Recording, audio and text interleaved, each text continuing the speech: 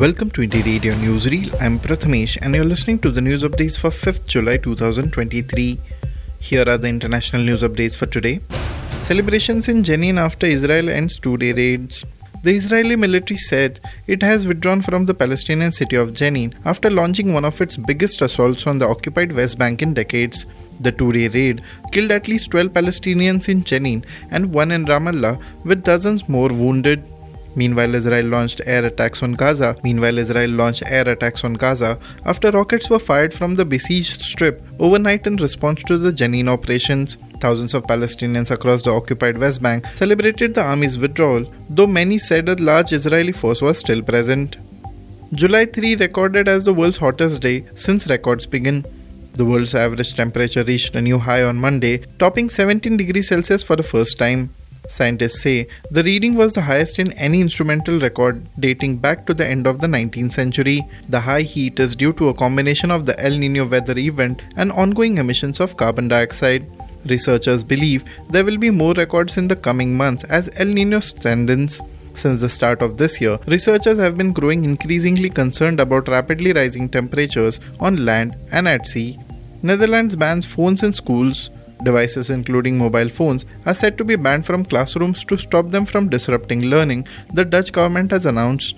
The initiative is being introduced in collaboration with schools and is to take effect at the start of the next year.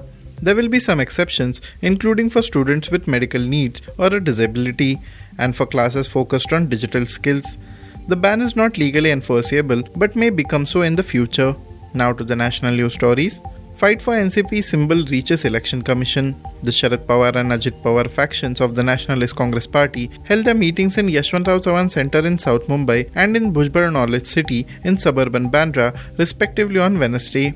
Barely 48 hours after Nationalist Congress Party leader Ajit Pawar's rebellion and swearing in as Maharashtra's Deputy Chief Minister, the resentment of a section of leaders from the ruling Bharatiya Janata Party, Eknath Shinde-led Shiv Sena faction against Mr. Pawar's NCP group, grew more pronounced as the impending portfolio allocation threatened to snuff out their ministerial ambitions. Supreme Court grants Teesta Setalvad extended interim protection. The Supreme Court on Wednesday extended its interim order protecting activist Teesta Setalvad from arrest in a forgery case linked to the 2002 Gujarat riots. It posted the case on July 19th. A special bench of Justices B.R. Kavai, A.S. Bopanna and Deepankar Datta issued notice to the Gujarat government in a petition filed by Ms. Setalvad against a state high court judgment refusing to grant her regular bail in the case.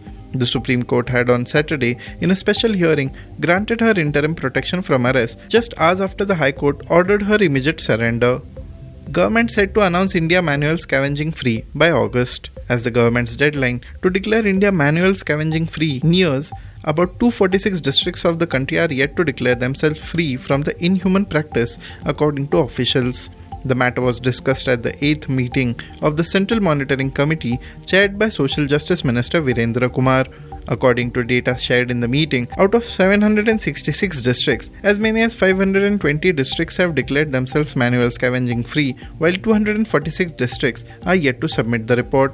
Thank you for listening to Indie Radio Newsreel. For more news, audiobooks and podcasts, stay tuned to Indie Radio or log on to www.indiejournal.in. Also consider subscribing to listen to our premium shows.